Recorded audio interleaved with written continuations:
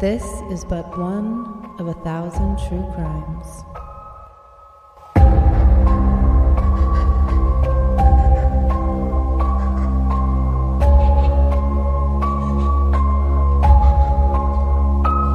Hey everyone, welcome back to 1,000 True Crimes. You're here with Chelsea and my lovely co-host Joe. Hi everyone, first ep of the new year. Happy New Year, everybody. I hope everyone had a great holiday season. Yes. And everyone, got some rest and relaxation. And all my retail workers, I feel you. I hated this time of year when I was in retail, and I feel like you guys MVPs should be off for the next month. Yeah. For real. But yeah, how you doing?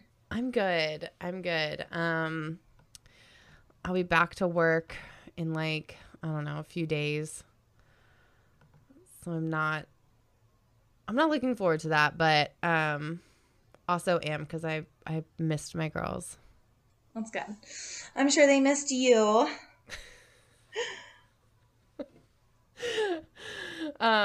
Did you guys have a good holiday? We did. We went up to Northern Virginia to visit in-laws. So I got to see my brother-in-law and new sister-in-law from Hawaii, and it was good. It was a good time. Liz came with us too. She is part of the family as much as my father-in-law does not. He likes her because she's our dog. I'm just going to say that. Listen, I left mine at home. I was like, I need a fucking break. I love you guys, but I need a break. Yeah. They got to stay at home with their Aunt Rachel. No, she's good. So it was good. It was nice. I got a break from being solo parenting. Yeah. So. And see family and just celebrate that and just all the holiday traditions that are now part of your life. It's all good. Yep. So before we jump into this case, I just want to give you guys a reminder because I know we had the Christmas special and then we had Darlee's case. So I know that there was a lot of kind of unique style episodes recently. So I'm just going to jump back in and tell you guys, if you like what you're hearing, if you like what we're doing, if you want to support us and give us a New Year's gift or a holiday gift or whatever, if you would give us a like or a follow or subscribe on whatever platform you listen to, that would be awesome. Also, if you are on Apple Podcasts, if you guys want to leave us a review or a rating, those go a long way in boosting us up the charts so that people can see us. And if you're interested in joining our community, our little group, you can find us on Facebook at 1,000 True Crimes Podcast Discussion Group. And then you can also find us on Instagram at 1,000 True Crimes Pod. And that's where we're going to drop any new info or cute pictures or have discussions. Or if you guys have recommendations for us, that's where you can let us know what cases you want us to cover. And then one final reminder, we do have our ongoing merch giveaway. And I am actually going to post a video of that today when it drops. Where our clip art is just kind of something that we were able to throw together because neither of us have digital art making skills. So if you guys have digital art making skills and you want to make us a clip art or some kind of version of our current cover art, send it to us. It doesn't have to be good. You can make it in pencil. You can make it in crayon. You can make it as a doodle. It doesn't matter. We will send you a bath bomb for free that my mom made for us. She has an Etsy store. It's called Savage Daughter Wears. You can totally check it out and see the quality of her products. They're really good quality. And if we really like it, we will use it as our cover art. And no matter what you send us, unless you tell us very specifically that you don't want us to, we will promote it on our page with your name and stuff like that. So we will definitely promote it. And then if we use it as our clip art, we'll definitely include your artist. Liz came with us too. She is part of the family as much as my father-in-law does not. He likes her because she's our dog. I'm just going to say that. Listen, I left mine at home. I was like, I need a fucking break. I love you guys, but I need a break. Yeah. They got to stay at home with their Aunt Rachel. No, she's good. So it was good. It was nice. I got a break from being solo parenting. Yeah. So And see family and just celebrate that and just all the holiday traditions that are like now part of your life. It's all good. Yep. So before we jump into this case, I just want to give you guys a reminder because I know we had the Christmas special and then we had Darlee's case. So I know that there was like a lot of kind of unique style episodes recently. So I'm just going to jump back in and tell you guys, if you like what you're hearing, if you like what we're doing, if you want to support us and give us a New Year's gift or a holiday gift or whatever, if you would give us a like or a follow or subscribe on whatever platform you listen to, that would be awesome. Also, if you are on Apple Podcasts, if you guys want to leave us a review or a rating, those go a long way in boosting us up the charts so that people can see us. And if you're interested in joining our community, our little group, you can find us on Facebook at 1,000 True Crimes Podcast Discussion Group. And then you can also find us on Instagram at 1,000 True Crimes Pod. And that's where we're going to drop any new info or like cute pictures or have discussions. Or if you guys have recommendations for us, that's where you can let us know what cases you want us to cover. And then one final reminder, we do have our ongoing merch giveaway. And I am actually going to post a video of that today when it drops. Where our clip art is like just kind of something that we were able to throw together because neither of us have digital art making skills. So if you guys have digital art making skills and you want to make us a clip art or some kind of version of our current cover art, send it to us. It doesn't have to be good. You can make it in pencil. You can make it in crayon. You can make it as a doodle. It doesn't matter. We will send you a bath bomb for free that my mom made for us. She has an Etsy store. It's called Savage Daughter Wears. You can totally check it out and see like the quality of her products. They're really good quality. And if we really like it, we will use it as our cover art. And no matter what you send us, unless you tell us very specifically that you don't want us to, we will promote it on our page with your name and stuff like that. So we will definitely promote it. And then if we use it as our clip art, we'll definitely include your artist, the artist name in our cover art so everyone can see it anytime they look us up. So that's the merch giveaway that we have going on right now. And I think that's all I got for housekeeping. All right. Well, are you ready to just kick off the new year with some depression? No kidding. So when Chelsea told me that she was doing this case, I didn't recognize the name. But then when I Googled, the pictures like I usually do so I can see, it all came flooding back to me. So this is going to be a rough one. Yeah. So we are talking about Jessica Chambers. And I pretty much got my notes from the ID documentary that they did called Jessica Chambers, an ID Murder Mystery. All right. So on December 6th, 2014, around 8 p.m., two guys are driving down Heron Road in Cortland, Mississippi. Now, this road is very, very rural. There's nothing out there. It is very dark. But up ahead on the road, they see a fire. So they slowly start to realize that it's a car on fire, but no one at the moment that they can see is around. So they call 911, and at about 8:07 p.m., within 2 minutes, the local volunteer firefighters arrive on scene. So everyone at the scene at the moment just thinks it's just a car on fire, and it's not a big deal. But then something described as a scene from Walking Dead happens. A young woman is walking towards them in a zombie-like manner. Her arms are stretched out, and she's saying, "Help me, help me." She was nearly naked, so they get a blanket to wrap her up in.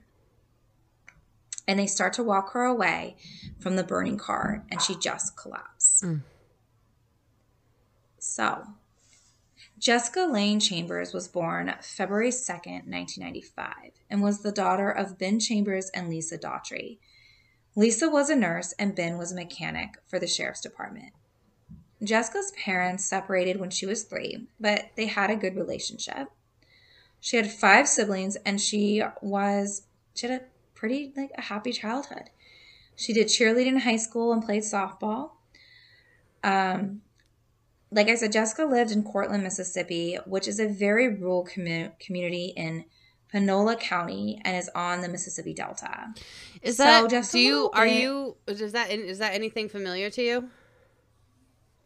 Mm-mm. No, far away.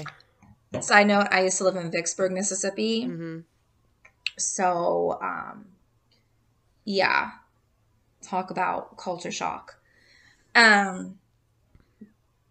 No, I don't know exactly where Cortland, Mississippi is. Well, it's rural. I'm about to tell you some information. So, according to citydata.com, in 2019, Cortland had a population of 511. What? The medium income was $26,858, and the medium house value was $63,669, and rent was around $960. Okay, first of all, I don't understand that rent number. That makes no sense. But second of all, these were like, yeah, okay. The picture is painted. All right, got it. Mm-hmm. Got it. I'm just gonna leave it at that. So now Cortland is a very small town, Mm. but it is actually pretty diverse for how small of a town it is. Okay. It's about, at least during this time in 2014, it's about equal parts white and black, and it's not as segregated as a lot of small Mississippi towns are. Okay, that's good to know because immediately in my head, that's what I thought. Yeah. And so Jessica was someone that knew pretty much everyone in Cortland, and everyone kind of knew who she was. Like, again, people know, like, everyone knows everybody. 501 people? Yeah, I would assume so. 511. Oh, excuse me. Okay. I left out 10 people there. Yeah. So now Jessica's life was not perfect. Her father, Ben, was arrested for manufacturing methamphetamine, and he went to jail, and eventually he was able to be a mechanic at the sheriff's department as a trustee. They ended up liking him so much that he eventually is hired by the sheriff's department. Wow. In 2000, I know. Well, I mean, they're not a huge selection. Slim pickings.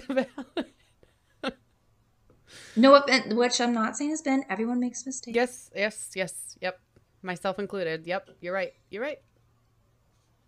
So in 2012, Jessica's brother Alan, who was 28 at the time, was killed in a car accident. And this kind of turned everything upside down for the family. Aww. After this, Jessica starts to hang out with some kind of like shady people. She doesn't make the best decisions, but she's still able to graduate from South Panola High School in 2013, and she starts working. Okay. She started to work at a clothing store called Goodies.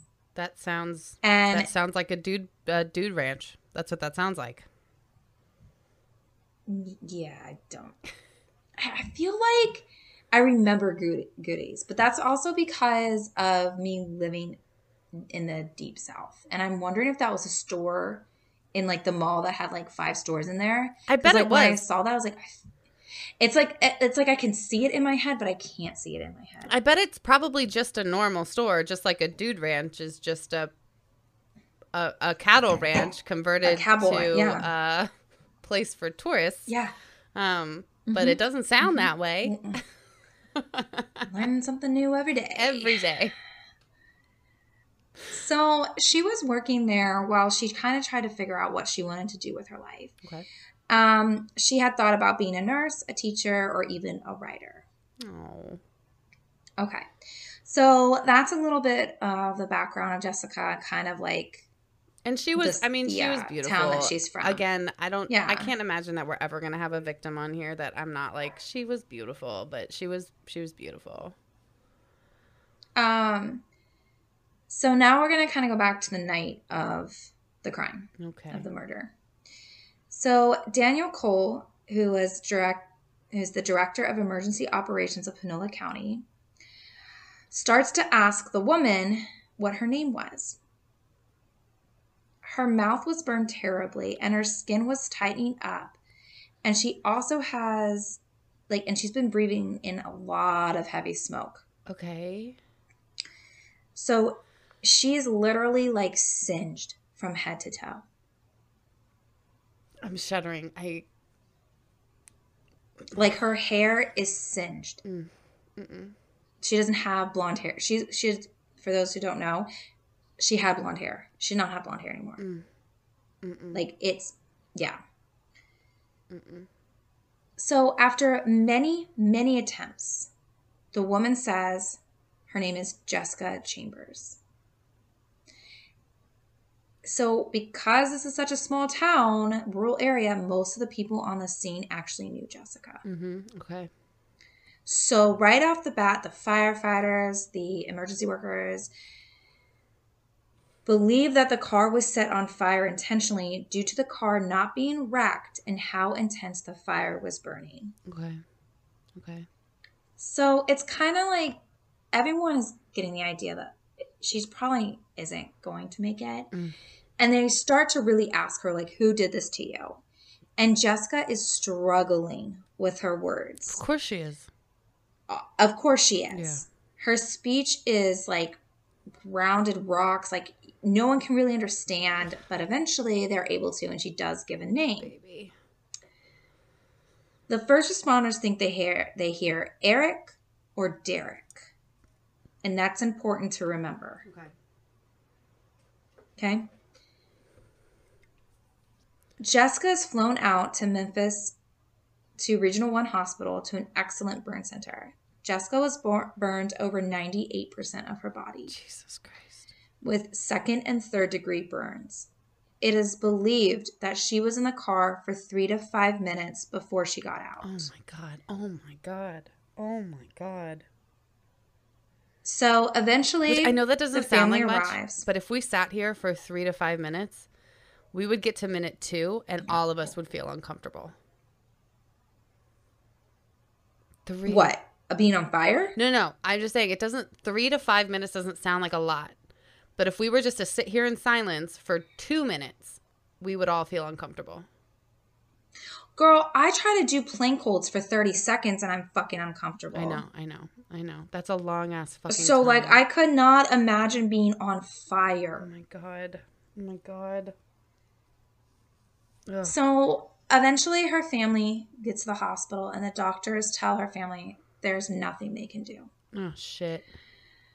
Lisa, her mother, makes a heartbreaking decision and tells Jessica it is okay to go. Okay, that's a good mom. They're here. That's a good mom.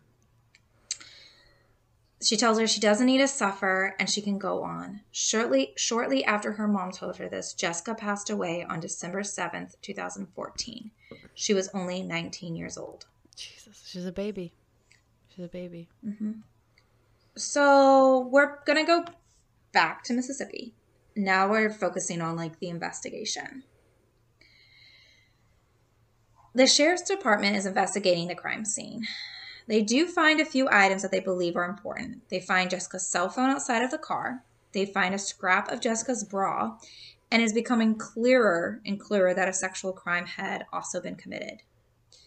Which, like, spoiler alert, they could never prove because of how damaged her body was. Yeah.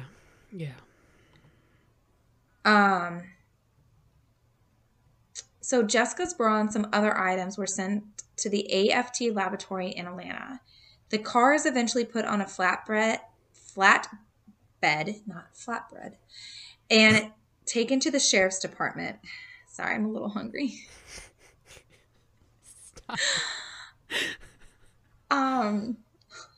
Now, the sheriff's department knows that this horrific crime is way too big for them, so they immediately get help from the FBI, the Mississippi Bureau of Investigation, which, like, kudos to them. They got help immediately. That they weren't like, well, let's see what we can find out. Yeah. Like, they're like, no, this is way beyond you're right. our capabilities. Yeah. So investigators speak to Jessica's mom, and she is able to give them a timeline of Jessica's day the night she was murdered. Okay. Lisa said that Jessica had gone out in the morning and was riding around with her friend Keisha. Okay. She came home around 2 in the afternoon, took a nap in the lounger, and at around 4:25, Jessica gets a call. She tells her mom she's going to go up to the store called M&M's Quick Stop, Okay. which is a gas station. Jessica tells her mom that she'll be back in a little bit, and at 6:48 that night, Lisa gets a phone call from Jessica, and Lisa describes this conversation as odd. She said that normally when she would speak to Jessica, it would be loud. There would be music playing, people talking, things like that. Yeah. But this time, it was silent. It was just quiet. Okay. Jessica said she would be home in a little bit to clean her room up and said bye, I love you, Mama. And that's the last time anybody heard from Jessica. God, that hurts my heart. I know. That's awful. So, SSA agent Tim Douglas, who was part of the Mississippi Bureau of Investigation, became the lead investigator on Jessica's case. So investigators are looking at photos of Jessica when she arrived to the hospital, and this is where they find some clues on where in the car the fire started. They notice that across Jessica's body is a splash pattern of burns. The doctor at the burn unit indicated that because of the burn patterns on her body, that an accelerant was used. Yep. The ATF tested the bra that was recovered at the scene, and gasoline was identified on the bra. So at this point, the investigators are focusing on what Jessica said, that it was either Eric or Derek who did this. Okay. So SS Agent Douglas calls an analyst and asks for every Eric or Derek, their address, phone number in Panola County. Okay. So as they're waiting for the names, a man, Jerry King, that was out for a walk with his child in a stroller, finds Jessica keys. He notices that the keys had a Ben's Body Shop tag on them, which is Jessica's dad's body shop. Okay. The keys were found about a quarter of a mile from the crime scene. So Jerry calls the sheriff department, and the sheriff's department then sends the keys to... What'd you do? I just saw a picture of the burns. Just scrolling. Keep going. Sorry. Why would you look that up? I didn't look it up. I'm just looking at pictures. I'm just scrolling. Girl, it's not for the faint of heart. I didn't see a lot. Okay, I didn't see a lot. We're just gonna go back to page 3. Yeah, don't go past page 3. Mm-hmm. Apparently, don't go past page 3. This is why I never go past page 2 in Google. That's why. This is why. Yeah, you start getting some real weird fucking results after that. Yeah. Don't want to see that. Oh my god. Okay, keep going. Sorry. No, you're fine. So the sheriff's department then sends the keys to Scales Biological Laboratory to hopefully get some DNA evidence. Okay. All right. Okay. So John Champion, district attorney, he prosecuted Jessica's case. Okay. So investigators and John go to the store that Jessica said she was at. The clerk, Ali Alusani,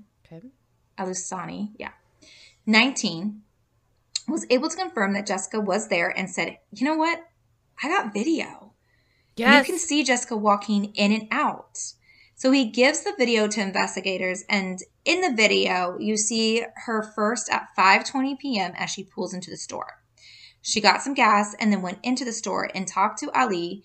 She makes a call, and then we see her drive away. Okay. All right. So, little side note is that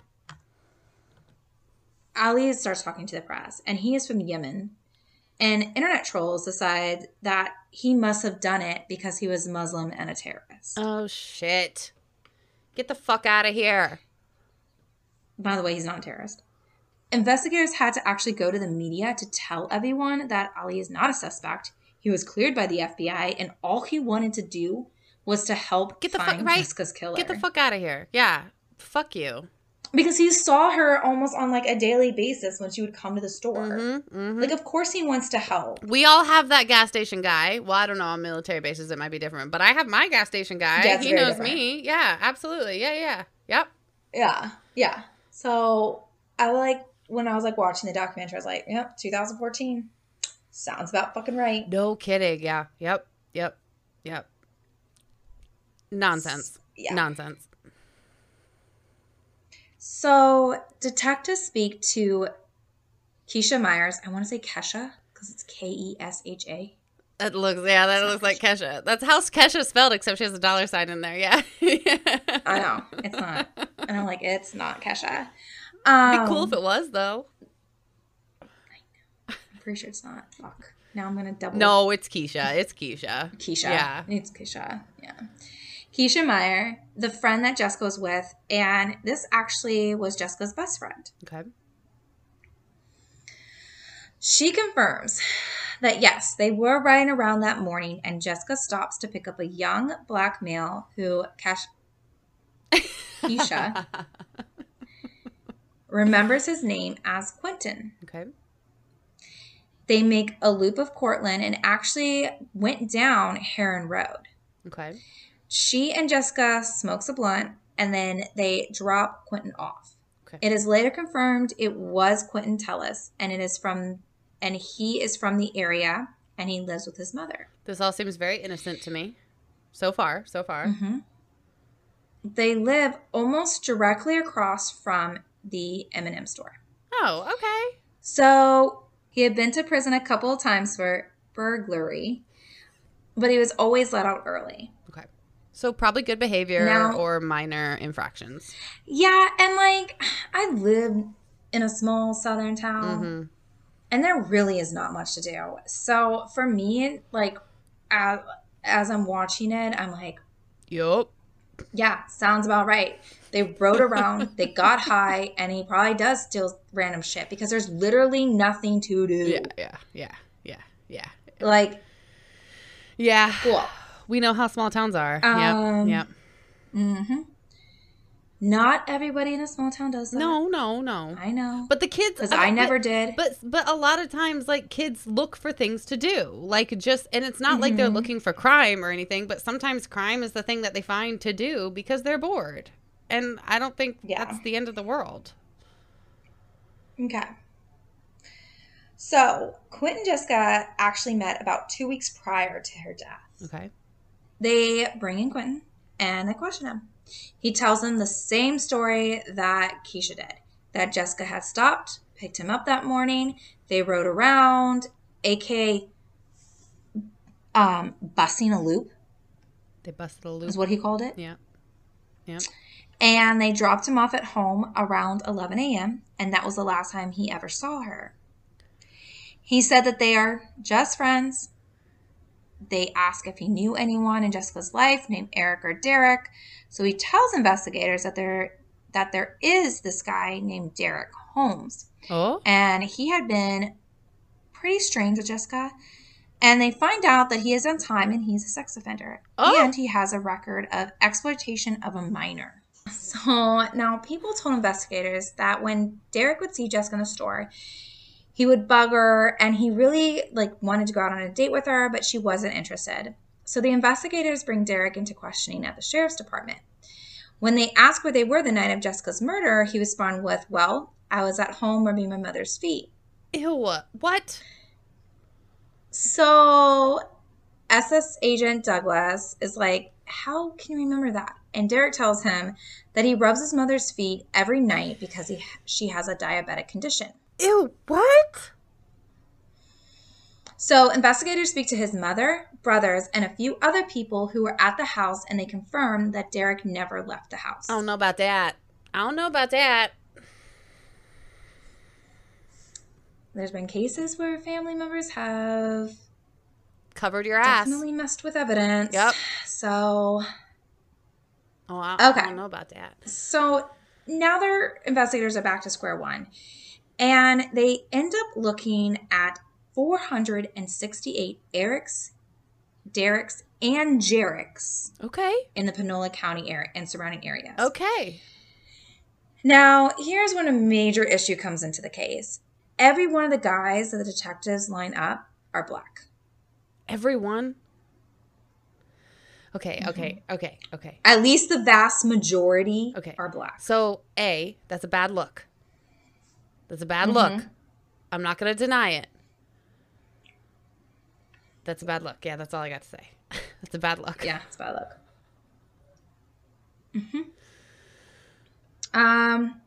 And some of them even went to the media saying that they were being racially profiled. And this causes a huge rift in the community. Yeah. So the following up on names, though, leads to nothing but dead ends. Okay. And that is when the U.S. Marshals Crime Lab finally comes back with new evidence. Okay. Remember how they found Jessica's cell phone? Yep. Well, they're able to pull the information from it. Fantastic. All right, what do they got? Yep, just because you burn shit doesn't mean it goes away. That's right. The marshals were able to get into her phone, and now the investigators are able to see her incoming and outgoing calls and texts. Okay. This reveals that they never find an Eric or a Derek that Jessica had been talking to. Okay. What they do find are text messages to an unsaved number going back about a week before her death, and it had turned sexual. Okay. The person texting Jessica was saying he was like, horny, and Jessica responds with like, oh Lord. And so whoever this number was bugging her for sex from the 3rd all the way up to her death of December. It is also the same number that Jessica called at 5:29 the night she was killed. So she... Okay, no, keep going. I know better. Keep going. Okay. Investigators find out that the number belonged to Quentin Tellis. Okay, all right. Okay. Who she had known for about 2 weeks prior to her death? Mm-hmm. And they were just friends according to him. Okay, all right. Okay. I'll reserve my judgment. So 2 FBI agents go to question Quentin at his house, and he speaks with them freely, which don't ever fucking do. Get a lawyer. We won't judge you. We will cover your case, and we won't judge you. He then admits that him and Jessica actually aren't just friends, that they have had sex before, and points to a field behind his mom's house, and that it took place in her car. So this is what Quentin I was like speculative of, where I'm like, okay, so Quentin finally got this girl's number. She's like young, she's hot, she's cute, and he's like, okay. I mean, like this so far. So I have like prejudice, right? My prejudice is that cops fuck over everybody. And so my prejudice is always like, oh, they're going to fuck over this like black kid because it was a white chick who died. Whereas if it had been a black woman who had died, or a Hispanic woman who had died, or an indigenous woman, any person of color who had died, it wouldn't have been taken that seriously. But now they have this kid who is a black man who is also sexually active with this woman. I can understand why he would have hit it at first, because you're scared as fuck. And B, they're going to like frame him to be a monster. Yeah. But let's see. All right, let's see. Yeah. I just don't want to say anything. Don't say anything yet. Don't want to give it away. Don't say anything yet. So I'm just kind of like, yeah. I see where you're coming from. Yeah. I know there's more coming. Mm-hmm. Okay. Okay, so he said that they had sex, took place in a car. So Quentin mentions that when they were having sex, they had to lean the seat back.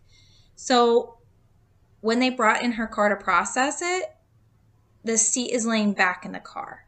Oof, that doesn't look good for him. So the FBI is like, really, sir? Yeah, that doesn't look good. He says, though, that they didn't have sex the night in question, but a week earlier.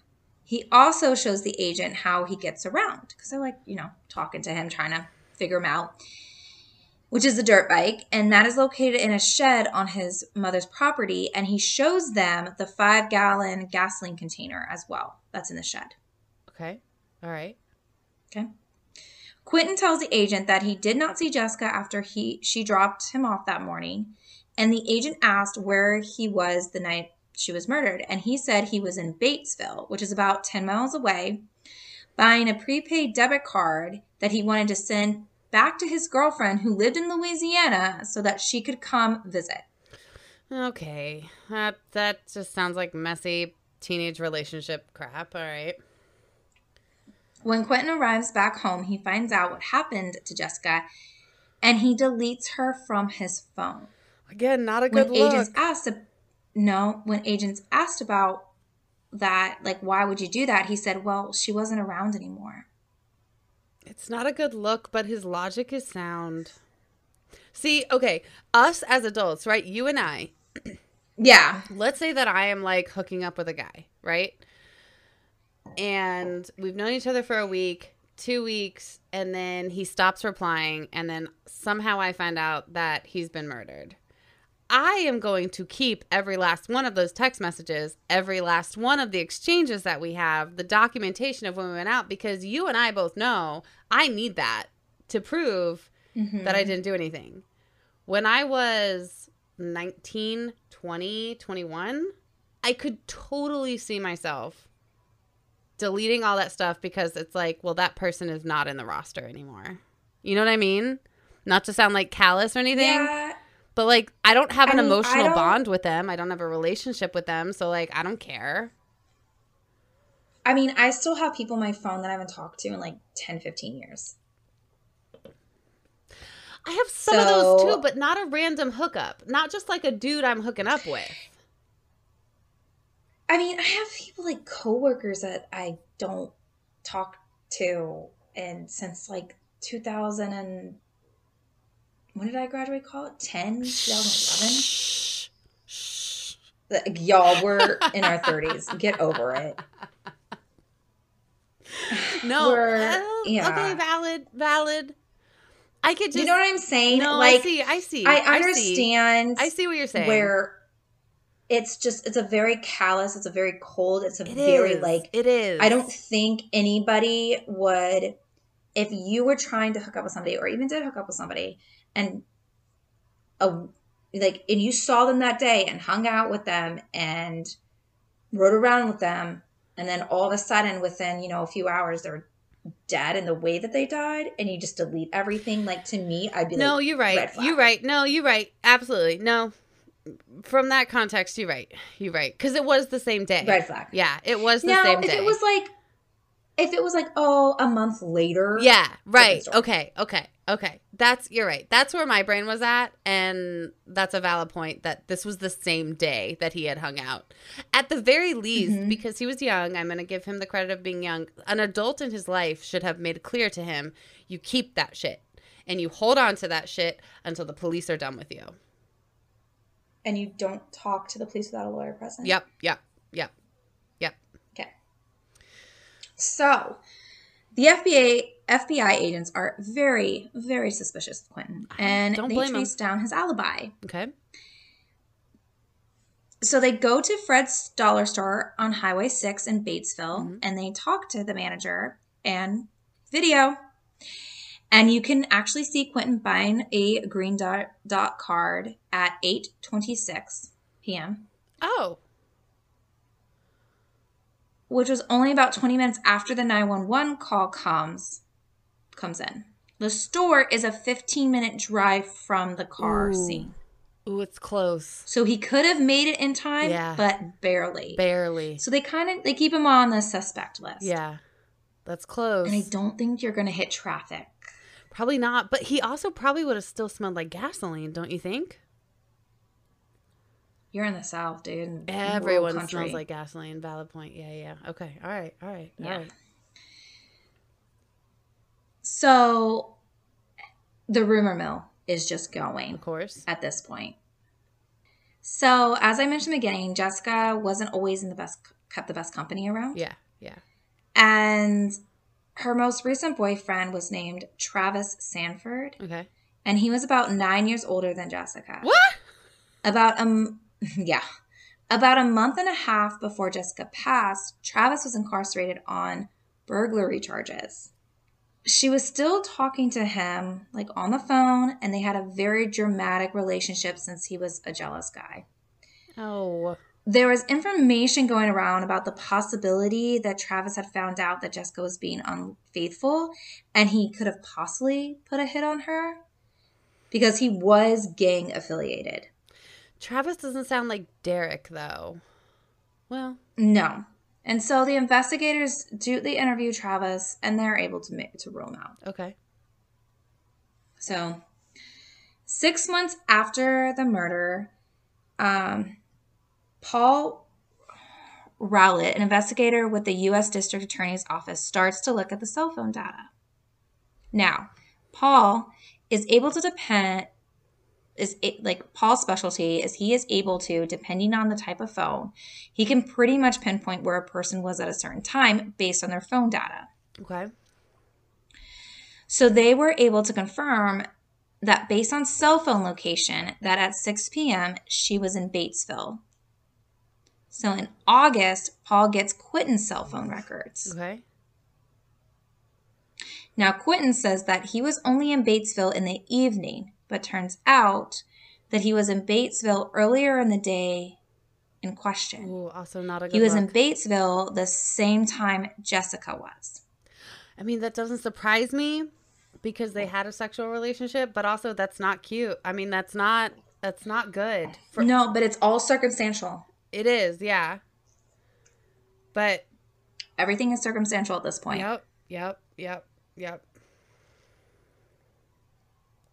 So, but this also changes everything because remember she says she calls Quentin at 5:36 p.m. And they are in Batesville together at 6 p.m.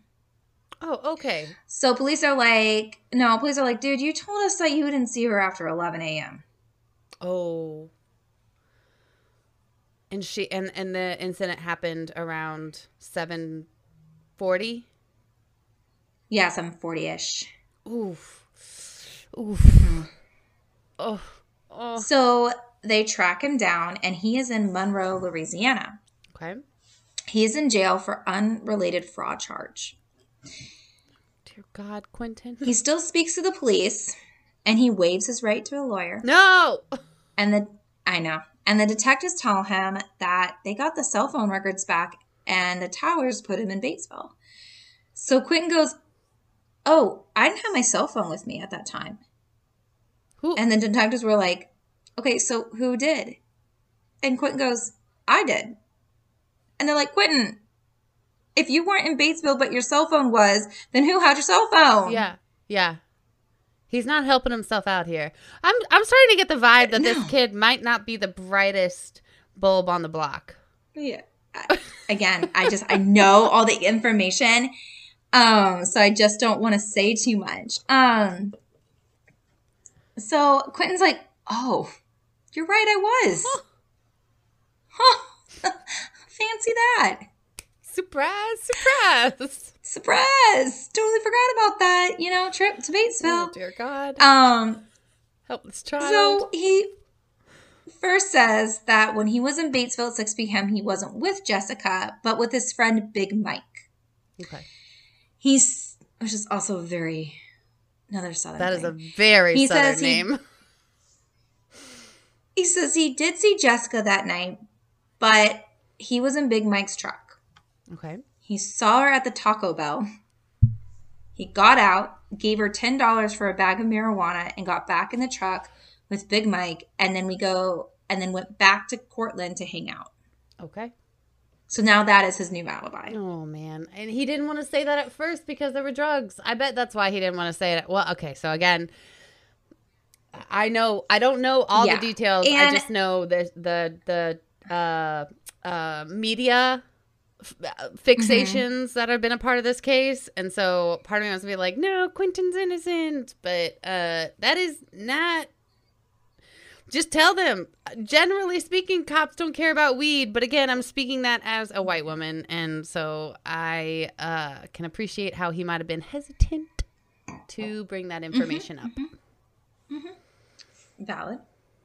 And so he says that they stayed at home until he went back out to get the green dot car. Okay. So investigators track down Big Mike and they ask him about Quentin's alibi. And he's like, nope, that's not possible because I was in Memphis, Tennessee at a Tennessee Titans game with my truck. Oh, no. Oh, no. So detectives are like, dude. You're not helping yourself so they out. go back. You're not helping yourself. And they confront him and he finally breaks down.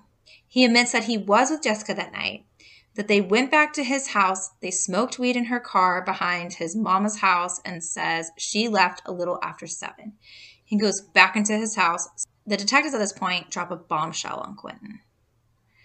They tell him, we have cell phone evidence that puts you with Jessica from about 5:20 until 7:30. Oof. And at this point, he has like he freaks out. Of course he does. Because up until now, but they're still not. I bet you he doesn't think that he's going to get charged with her murder. Because he's probably in his mind thinking, well, I didn't do anything, but I don't want to get caught for like dealing drugs or anything. So at this point, they still haven't made any arrests in the case or anything like that. Okay. On February 24th, 2016, 14 months after Jessica's death, Quentin Tellis was indicted in the death of Jessica Chambers. Okay. So the prosecution has its work cut out for them. Yeah. They don't have the murder weapon. So in this case, what was used to set Jessica on fire. They don't have any physical evidence that puts him at the scene. And they don't have any eyewitnesses putting him in the car with Jessica on Heron Road. Okay. And also, they have Jessica's own words saying a name that sounds like Eric or Derek. Yeah, yeah.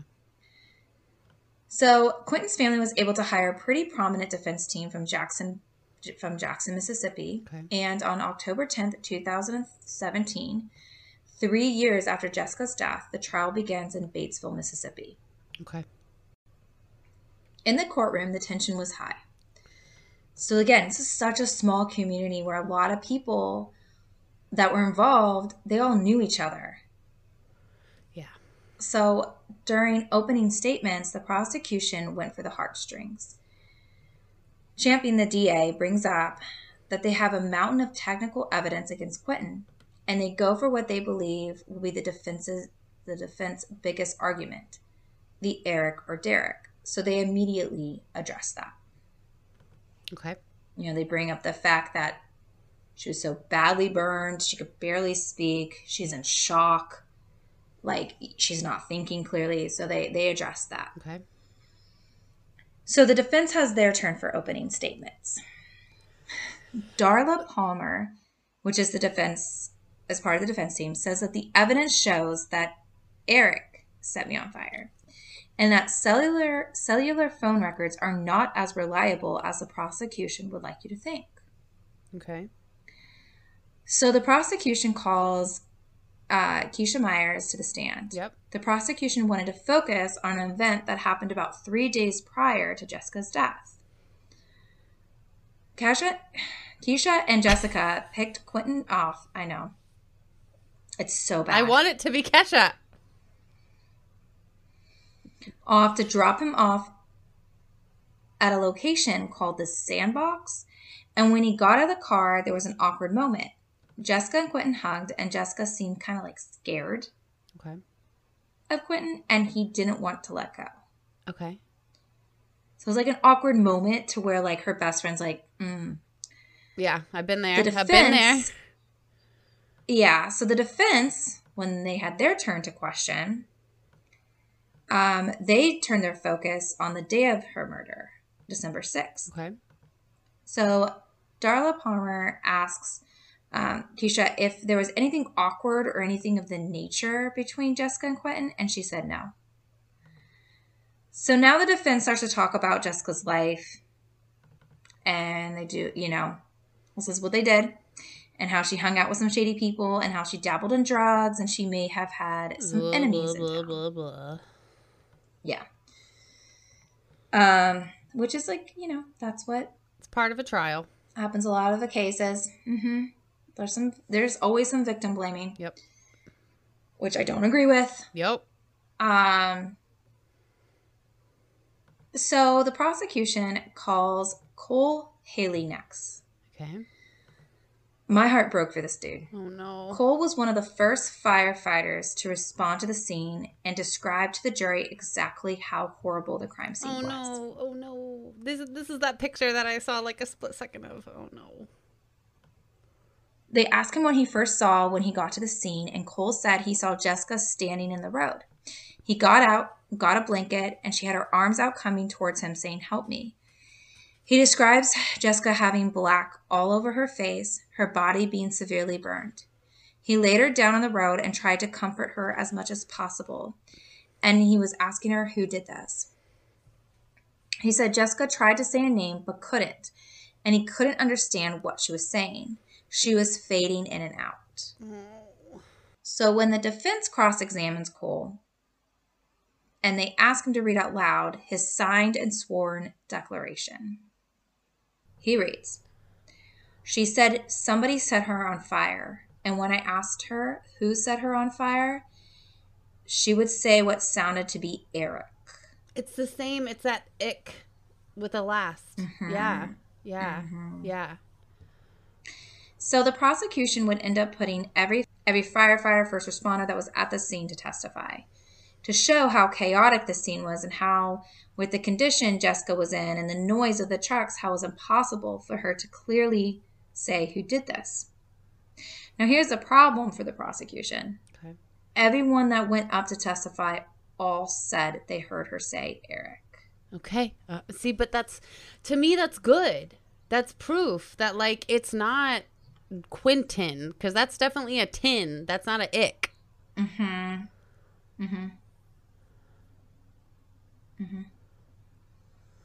The prosecution really has to get away from Eric or Derek. Like, they got to get that out of the jury's mind. So they called Jerry King, the one that was walking with his baby after Jessica was killed, and found her keys.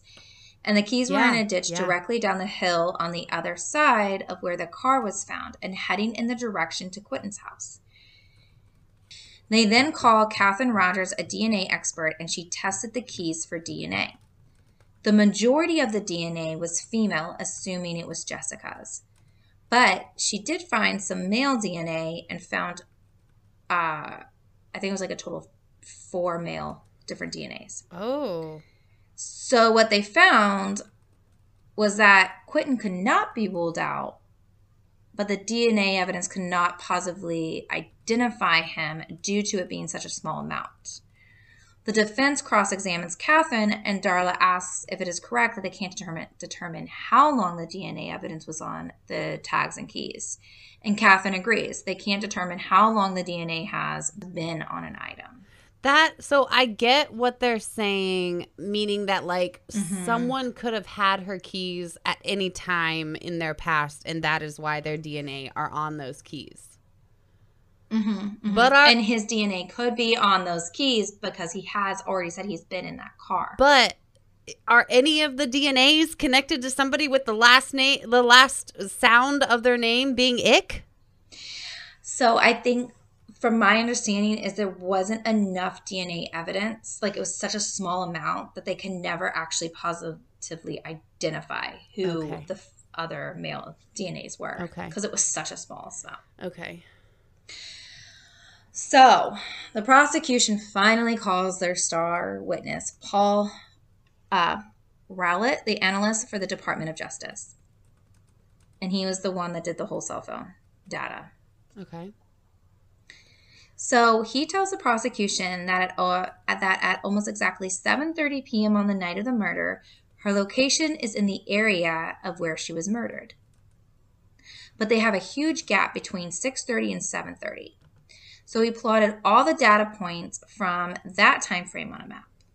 So pretty much Paul is using the known locations of Jessica and seeing which tower her cell phone is pinging. He is also showing how the movements of Quentin is lining up precisely with Jessica's. Okay. From 6:29 to 7:46, there was no activity on either of their cell phones. The last call that Jessica made was at 6:48, and Quentin's cell phone doesn't make a call or text until 7:42. And if you could figure out what happened during that time period, you'd be able to find out Jessica's killer. So the M&M store has surveillance video, and the position looked right in the direction of Quentin's house. Okay. They see a car pull in, and then headlights leave around 7:25 and turn south on 51. Now, this is when Jessica's phone moves with the car and shifts towards the murder scene. So within 15 minutes of the shift of Jessica's phone, she is set on fire. So they now have Quentin with Jessica, right? Yeah. But they still don't know how or when he set her on fire. Okay. But good old M&M store has a recording just minutes before Jessica was killed. Yes, At they around do. 7:50, I know, right? At around 7:50, a vehicle pulls into the shed on Quentin's property. The car was there for about 10 to 15 seconds, then heads back south on 51 towards Heron Road. Now remember, Quentin showed the FBI agents that shed with the gasoline can. So, the prosecution believes that he went back to the shed to get the gasoline, then went back to the crime scene and then doused the car and Jessica on fire and set it on fire. He then turned around back to Batesville to get the green dot card. The prosecution asks Paul if Quentin reached out to Jessica to check on her when he found out that she had been set on fire. Like, is there anything that shows any calls or texts? There's no texts or calls. And instead, he deleted all the calls and texts between the two.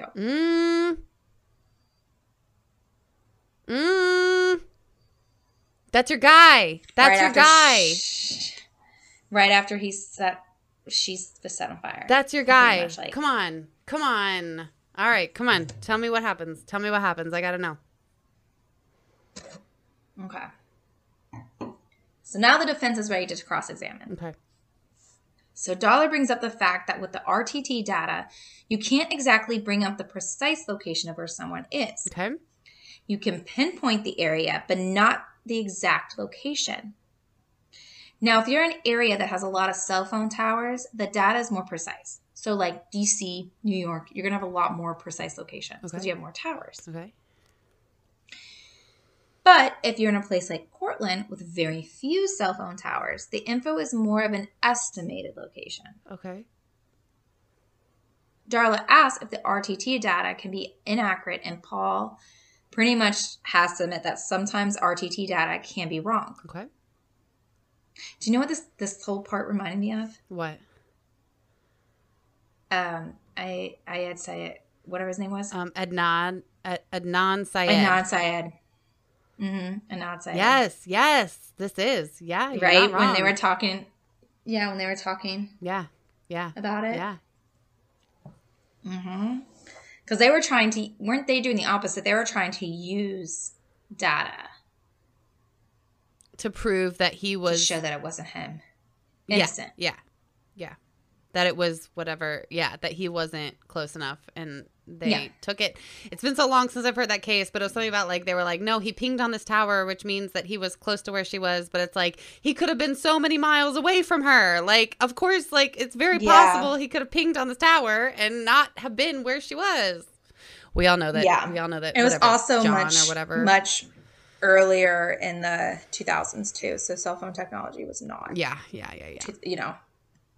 But anyways, so Paul has to pretty much admit that sometimes RTT data can be wrong.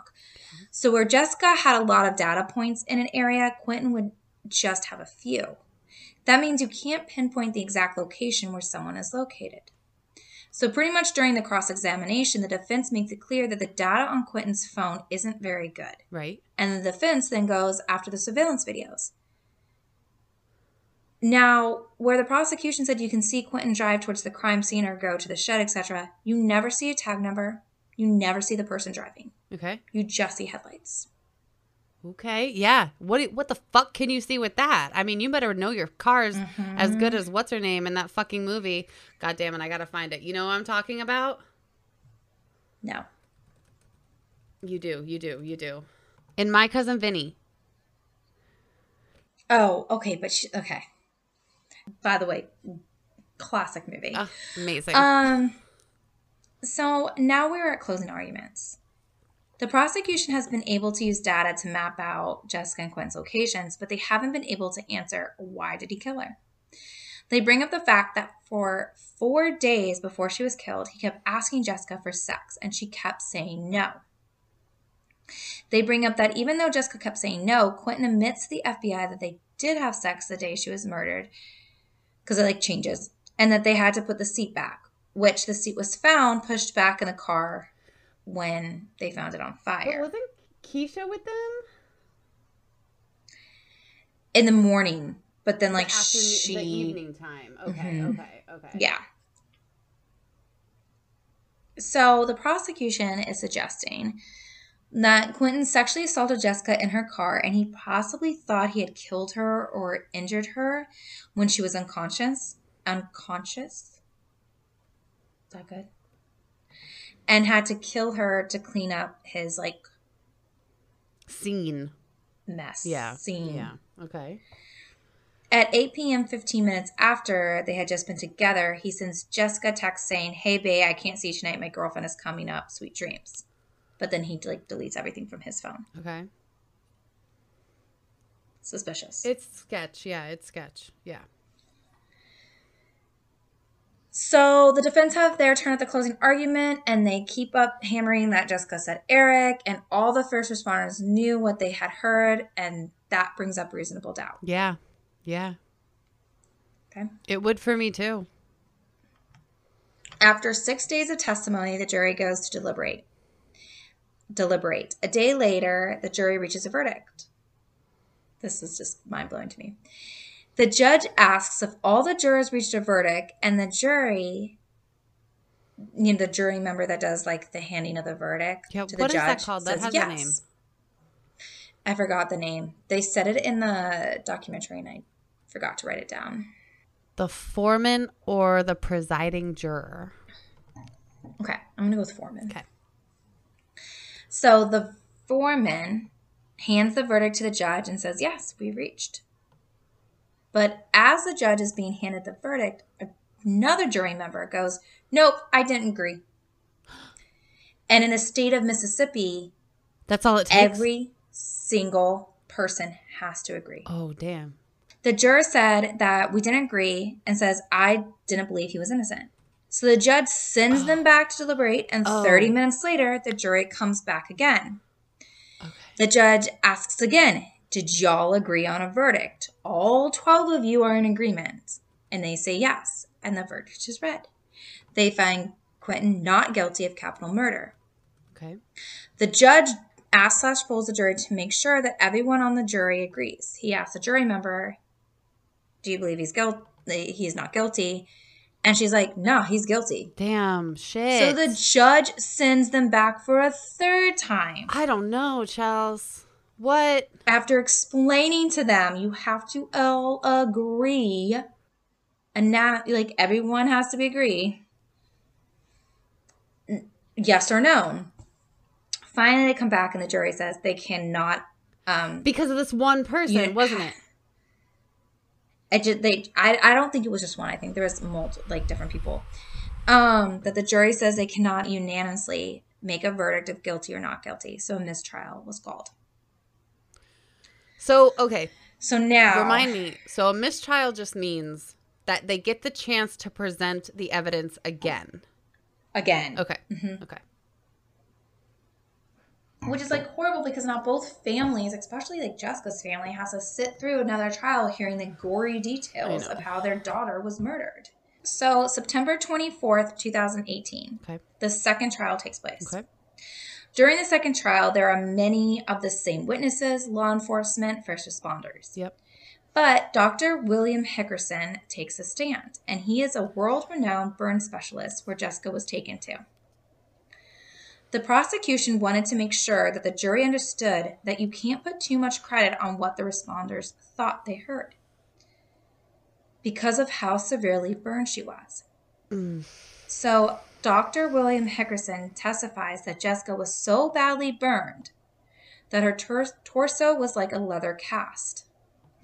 Her chest was unexpandable, so she couldn't breathe in enough to say what they thought they heard. And they even show the autopsy photos. And they point out to spots directly below the breasts and torso and Dr. William Hickerson says they look more like bruising and not attributed to the fire. What does that mean? Sexual assault. Oh, Most likely sexual assault. Shit. So, again, the second trial, they're running Eric and Derek. That's what the defense is holding on to. The prosecution brought in this world-renowned doctor that's like, she literally cannot breathe in enough breath to say those words. But so many people heard After them. 5 days of testimony, which, like, she was able to say Jessica Chambers, like, you know. That's true. She Okay, was. so Yeah, you're right. She was. Yeah. She was fighting. So after 5 days of testimony, the jury goes to deliberate, and the next day they reach a verdict. A mistrial was declared.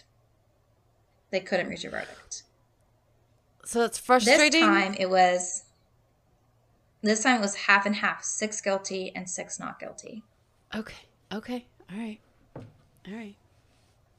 So this is Okay. frustrating, but also I feel like it's good. It could have. Oh, there's more. Okay. All right. I'm gonna keep my mouth shut. So John Champion, the DA, allows. Which, what a name for a DA. I know, right? You better not fucking fail. I'm just saying. The extradition of Quentin to Louisiana because he is now on trial for another murder of another young woman. No. Monroe, Louisiana. Chelsea. On August 8th, 2015, 8 months after Jessica was murdered, an apartment manager gets a call about a strange smell coming from one of the apartments. So he lets himself in and discovers that there has been a struggle, and he notices in the bedroom, a body of a young woman who had been stabbed multiple times, and her body is in an advanced decomposition. The body is of 34-year-old Ming Shin Shao, or Mandy, to her friends in the U.S. She had been dead for about 10 days and was stabbed over 30 times all over her upper body, according to the autopsy. Oh, shit. So investigators discover a receipt from a Walmart pharmacy dated July 28th, the day before they believe she died. Thankfully, Walmart has pretty good video surveillance. Yeah, they do. And they actually see Mandy leaving Walmart, and she gets inside a black Chevy Impala, and they notice that there is a man in the car as well. Now, they can see in the video that the man is a young African American, and Mandy hands him the prescription painkillers that she had just gotten. So they look back at Mandy's financial records, and they realize that money had been taken out of her ATMs, out of her account after she'd been killed. Okay. And they pull the surveillance cameras, and they spot the man they saw in the Walmart parking lot. Is it Quentin? The police run the plates of the car that Mandy had gotten into, and it comes back to Quentin Tellis. Ooh. So shortly after Jessica's murder, Quentin had moved to Monroe to be near his fiancée. He moved into Mandy's neighborhood. Oh, no. Was it him So the the whole police time? charge him with unlawfully using Mandy's debit card because they don't have the evidence at the moment to charge him with murder. Mm-hmm. But the police get a tip, though. A man tells them that he has a friend who has admitted to him that he killed Mandy, tortured her for her PIN number, and then took her debit card to get money. And they didn't mention this because it's still an ongoing case. Yeah. That the details that this anonymous tip giver mentioned had not been released to the public. So the cops take him seriously. Okay. He reveals that Quentin told him all of this. So now they have the probable cause to charge Quentin. So, after the 2 mistrials for Jessica Chambers' murder, Quentin was sent to Louisiana in 2019 and is waiting for his trial. He is to face trial in Louisiana in early of 2022 for Mandy's murder.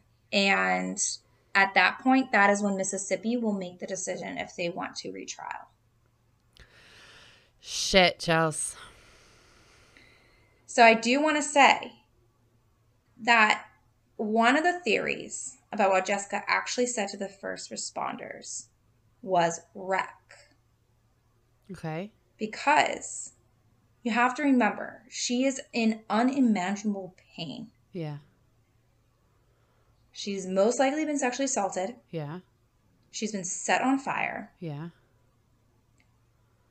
So when she managed to, God knows how, get out of the car and get herself from like not being on fire anymore, her brain could have been thinking, like, your brain tries to process, like, what is the most reasonable thing that could have happened to me? Yep. Most people aren't going to say, I was set on fire. Most people can say, I was in a car accident, wreck.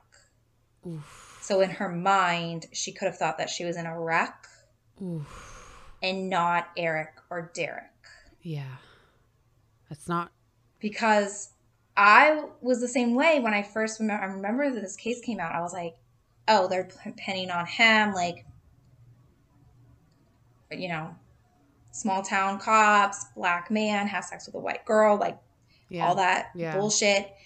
They're pinning on him. But then when I watched this, like, I was like, oh no. I think he might have done it. He did it. I think he did. I think the fact that there is, even though you can't, there's a lot of circumstantial, I don't know if he could get a fair trial. Because there is a lot of circumstantial evidence to it. But I think the fact that, one, he immediately sent that text, like, as soon as, like, she was set on fire and, like, what, and everything. He sent that text, like, hey, babe, can't see you, my girlfriend's coming. But then deletes everything from his phone. It's sketch. The fact that even though you can't see who's driving the car or the vehicle, the timeline is matching up of him going to his house to get certain things and then heading back towards the murder scene. The cell phone data, like, it's just really like... The evidence does seem to be pointing his direction. It's in his direction. Yeah. I don't know. I wouldn't want to be on the jury. And the fact that there's no, in her cell phone, and they never found a connection to an Eric or a Derek. Yeah. Oh, baby. I just, like, I think of that poor little child. Like, and again, I know I'm not that much older than her, but I'm just like, that is an infant. Yeah. And that's how she died. And, like, that just breaks my fucking heart. It's horrible. So, like I said, Mississippi is going to wait to see the outcome of the trial of Louisiana. Her family, at least her mother believes that it was Quentin. Her mother is in the episode. And so they might not, I mean, it's a lot of trial. And if he gets convicted of Manny's death and it's like, to life, like then they might not even bother trying him. But it would stay in like an unsolved murder, it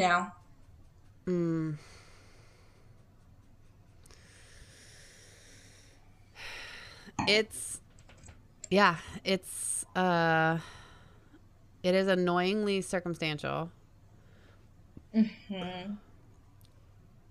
But regardless, someone killed this poor girl, and we need to find out who that person was. And unless new information comes to light, it seems like it's Quentin. And I'm just saying, I mean, what I think of is Joseph Oberhansley, right? Slaying women right and left. Like, he just killed another woman. You don't get a lot of credit. The cannibal, Oberhansley, remember? Oh yeah. After you kill the second one, it's like, fuck off, dude. And I think, like, the fact that like, it is very, like, the car that she got in, that Mandy had gotten into, was Quintel's car. Yeah. And they have video surveillance, and they have a witness. Yeah. Like,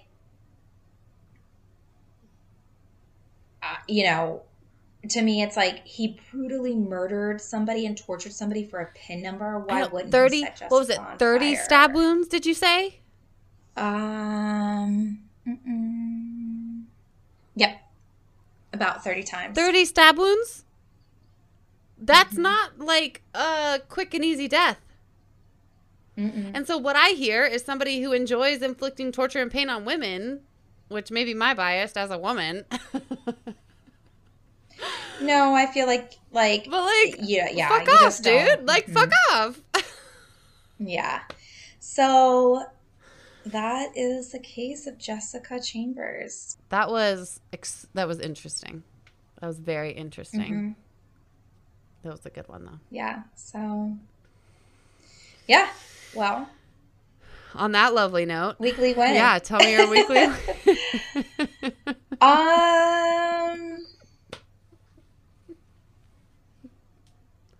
I guess my weekly win would be